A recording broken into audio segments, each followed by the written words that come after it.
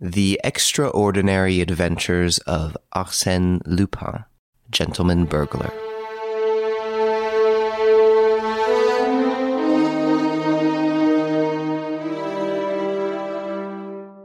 By Maurice Leblanc. Narrated by Paul Spera. Sound by Patrick Martinez-Bournat.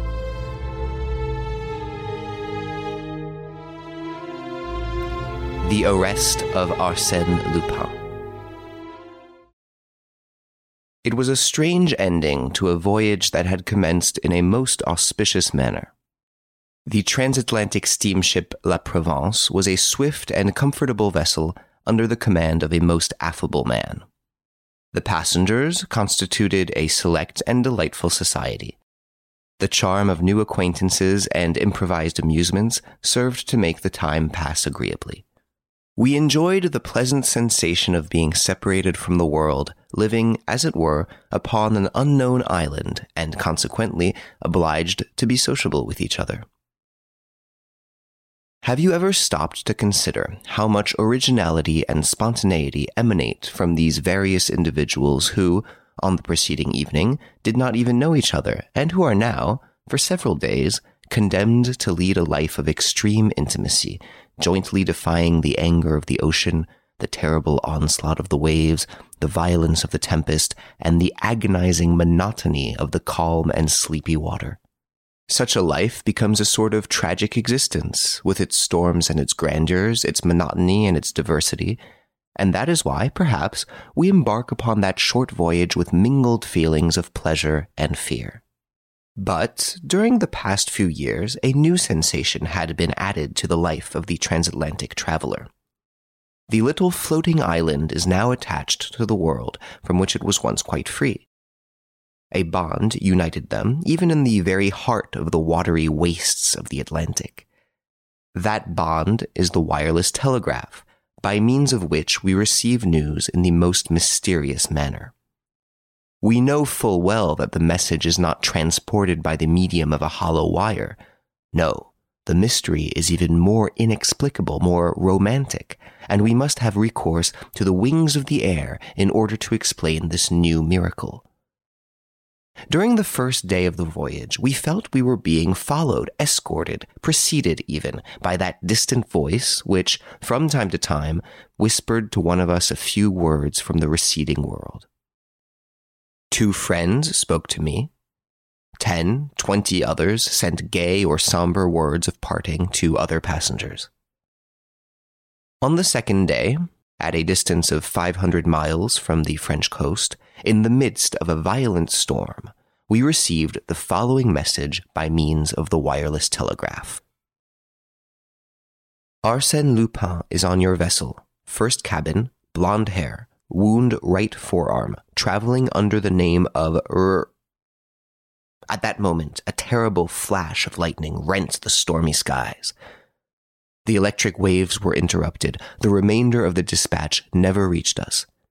Of the name under which Arsène Lupin was concealing himself, we knew only the initial.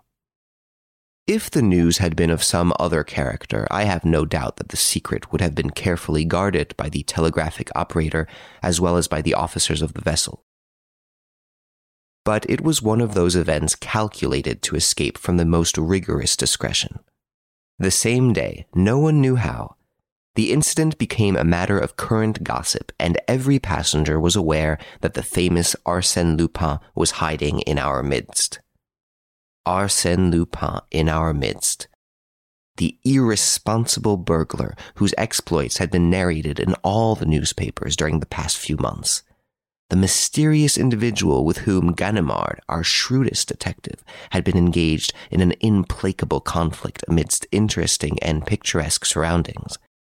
Arsène Lupin, the eccentric gentleman who operates only in the chateau and salons, and who, one night, entered the residence of Baron Schormann, but emerged empty-handed, leaving, however, his card on which he had scribbled these words, Arsène Lupin, gentleman burglar, will return when the furniture is genuine.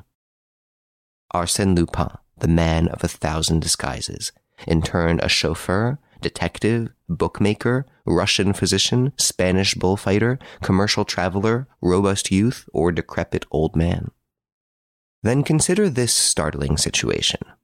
Arsène Lupin was wandering about within the limited bounds of a transatlantic steamer, in that very small corner of the world, in that dining salon, in that smoking room, in that music room. Arsène Lupin was, perhaps, this gentleman, or that one, my neighbor at the table, the sharer of my stateroom. "And this condition of affairs will last for 5 days," exclaimed Miss Nellie Underdown next morning. "It is unbearable. I hope he will be arrested." Then, addressing me, she added, "And you, Monsieur d'Andrézy, you are on intimate terms with the captain. Surely you know something." I should have been delighted had I possessed any information that would interest Miss Nellie. She was one of those magnificent creatures who inevitably attract attention in every assembly. Wealth and beauty form an irresistible combination, and Nellie possessed both. Educated in Paris under the care of a French mother, she was now going to visit her father, the millionaire Underdown of Chicago. She was accompanied by one of her friends, Lady Jerland. At first, I had decided to open a flirtation with her. But in the rapidly growing intimacy of the voyage, I was soon impressed by her charming manner, and my feelings became too deep and reverential for a mere flirtation. Moreover, she accepted my attentions with a certain degree of favor. She condescended to laugh at my witticisms and display an interest in my stories. Yet I felt that I had a rival in the person of a young man with quiet and refined tastes, and it struck me at times that she preferred his taciturn humor to my Parisian frivolity. He formed one in the circle of admirers that surrounded Miss Nellie at the time she addressed to me the foregoing question. We were all comfortably seated in our deck chairs. The storm of the preceding evening had cleared the sky. The weather was now delightful. "I have no definite knowledge, mademoiselle," I replied. "But cannot we ourselves investigate the mystery quite as well as the detective Ganimard, the personal enemy of Arsène Lupin?" "Ho-ho! You are progressing very fast, monsieur." "Not at all, mademoiselle. In the first place, let me ask, do you find the problem a complicated one?" "Very complicated." "Have you forgotten the key we hold for the solution to the problem?" "What key?" "In the first place, Lupin calls himself Monsieur R." "Rather vague information," she replied. "Secondly, he is traveling alone." "Does that help you?" she asked. "Thirdly, he is blonde." "Well?" "Then we have only to peruse the passenger list and proceed by process of elimination." I had that list in my pocket. I took it out and glanced through it. Then I remarked, "I find that there are only 13 men on the passenger list whose names begin with the letter R." "Only 13? "Yes, in the first cabin." "And of those 13, I find that 9 of them are accompanied by women, children, or servants. That leaves only 4 who are traveling alone. First, the Marquis de Raverdan." "Secretary to the American ambassador," interrupted Miss Nellie. "I know him." "Major Rawson," I continued. "He is my uncle," someone said. "Monsieur Revolta?" "Here!" exclaimed an Italian, whose face was concealed beneath a heavy black beard. Miss Nellie burst into laughter and exclaimed, "That gentleman can scarcely be called a blonde." "Very well, then," I said. "We are forced to the conclusion that the guilty party is the last one on the list." "What is his name?" "Monsieur Rosaine. Does anyone know him?" No one answered, but Miss Nellie turned to the taciturn young man whose attentions to her had annoyed me, and said, "Well, Monsieur Rosaine, why do you not answer?" All eyes were now turned upon him. He was a blonde. I must confess that I myself felt a shock of surprise, and the profound silence that followed her question indicated that the others present also viewed the situation with a feeling of sudden alarm.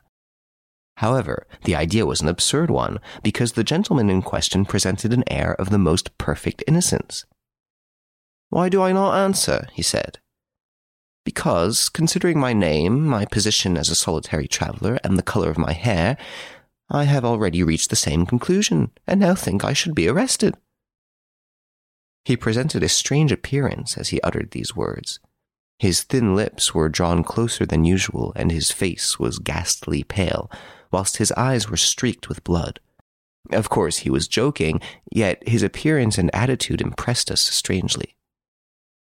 "But you have not the wound," said Miss Nelly naively. "That is true," he replied. "I lack the wound." Then he pulled up his sleeve, removing his cuff, and showed us his arm. But that action did not deceive me. He had shown us his left arm, and I was on the point of calling his attention to the fact when another incident diverted our attention. Lady Jerland, Miss Nelly's friend, came running towards us in a state of great excitement, exclaiming, "My jewels! My pearls! Someone has stolen them all!" No, they were not all gone, as we soon found out. The thief had taken only part of them, a very curious thing. Of the diamond sunbursts, jeweled pendants, bracelets, and necklaces, the thief had taken not the largest, but the finest and most valuable stones. The mountings were lying upon the table. I saw them there, despoiled of their jewels, like flowers from which the beautiful colored petals had been ruthlessly picked. And this theft must have been committed at the time Lady Jerland was taking her tea, in broad daylight, in a stateroom opening on a much-frequented corridor.